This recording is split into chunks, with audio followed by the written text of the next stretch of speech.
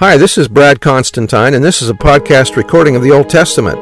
Although this is not an official recording of the Church of Jesus Christ of Latter-day Saints, every effort's been made to be as doctrinally accurate as possible. I'll be using for the text the Joseph Smith translation of the Old Testament, along with many commentaries from general authorities of the Church, BYU professors, Bible scholars, and others. This format will be very detailed, and so if you want a deep analysis of the Old Testament, you come to the right place. Thanks for your attendance. Hello, and welcome back. This will be for Haggai chapter 1, and I'm going to read an introduction. First, the heading, Haggai exhorts the people to build the temple. Haggai, the earliest prophet of the post-exilic restoration of Judah, is known apart from this book only from references made to him in Ezra. These show him as a contemporary of Zechariah serving in Judah and Jerusalem. As a result of their joint ministry, the work of rebuilding the temple was resumed and completed.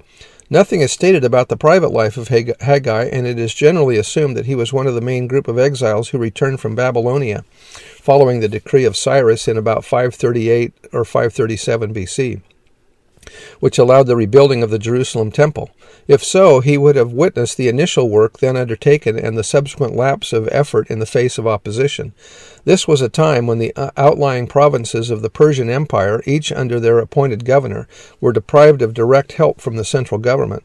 The enlightened policy of encouraging local autonomy in secular and religious affairs, initiated by Cyrus, by whose decree the first return of Jews had begun in 536 BC, had ceased with his death some 6 years later. His son Cambyses, in 530 to 522, showed less sympathy to vassal states, and this doubtless contributed to the failure of the Jewish people to press forward with the reconstruction of the temple at Jerusalem, where work had come to a standstill soon after the arrival of the first returnees under Sheshbazzar, the Judean governor nominated by the Persians. This interruption was prolonged by the opposition of the Samaritans and local landowners, which led to a prohibition of further work. Morale was low, and men concentrated on the betterment of their own circumstances. To them it was an inappropriate time to spend effort and wealth on God's house. In this setting, the prophet Haggai stepped, calling on the people to recognize the source of their problems and repent. Like so many other prophets, he taught that temporal problems were the direct result of spiritual weaknesses. He told the people that their economic distress was directly caused by their failure to rebuild the temple. He reminded the people that only when God's will takes priority would they prosper. Just like President Nelson said, let God prevail.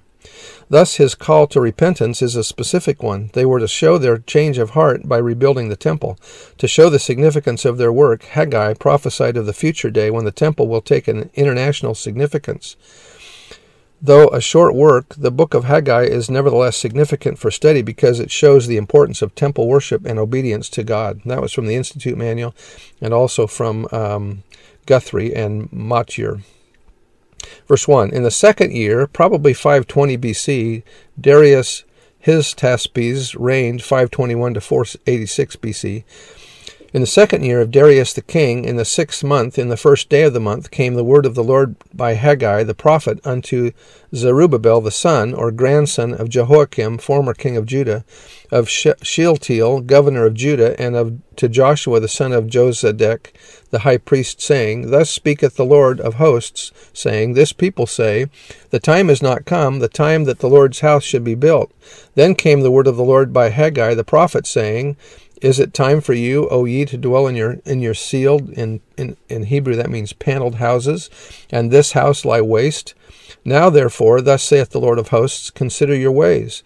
Ye have sown much, and bring in little. Ye eat, but ye have not enough. Ye drink, but ye are not filled. With drink ye clothe, but there is none warm. And he that earneth wages to put into a bag of holes. If the temple is not built, your labors will not prosper, is what he's saying. Verse 7, Thus saith the Lord of hosts, consider your ways. Go up to the mountain and bring wood and build the house, and I will take pleasure in it, and I will be glorified with it, saith the Lord. The Jews in Jerusalem were charged by Haggai, consider your ways. They had refused to fulfill the assignment given them by the Lord to rebuild the temple. True, there had been difficult circumstances because of the interference of the Samaritans, but the Lord would not bless them with prosperity if they did not heed his commands. There are parallels between Haggai's time and Latter-day Saint history, since the Latter-day Saint saints also built 2 temples, one in Kirtland and one in Nauvoo, in times of great poverty and persecution. Compare Haggai's call to Israel with the revelations given to Joseph Smith about the saints' task of building the Nauvoo temple. The Lord directly tied the poverty of the people of Haggai's time and the sterility of the land to their failure to heed the commandment to rebuild the Lord's house. Verse 9, that was out of the Institute Manual. Verse 9, Ye looked for much, and lo, it came to little. And when ye brought it home, I did blow upon it. Why, saith the Lord of hosts, because of mine house that is waste, and ye run every man unto his own house. Therefore the heaven over you is stayed from dew, and the earth is stayed from her fruit. And I called for a drought upon the land, and upon the mountains, and upon the corn or grain, and upon the new wine, and upon the oil, and upon all that which the ground bringeth forth, and upon men, and upon cattle, and upon all the laboring of the hands. Then Zerubbabel the son of Shealtiel, and Joshua the son of Josedek the high priest, with all the remnant of the people, obeyed the voice of the Lord their God, and the words of Haggai the prophet, at the Lord their God, and sent him, and the people did fear before the Lord.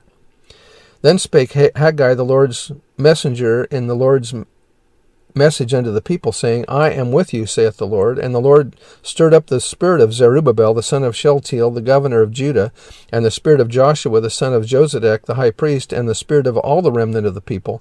And they came and did work in the house of the Lord of hosts their God, in the 24th day of the 6th month, in the 2nd year of Darius the king.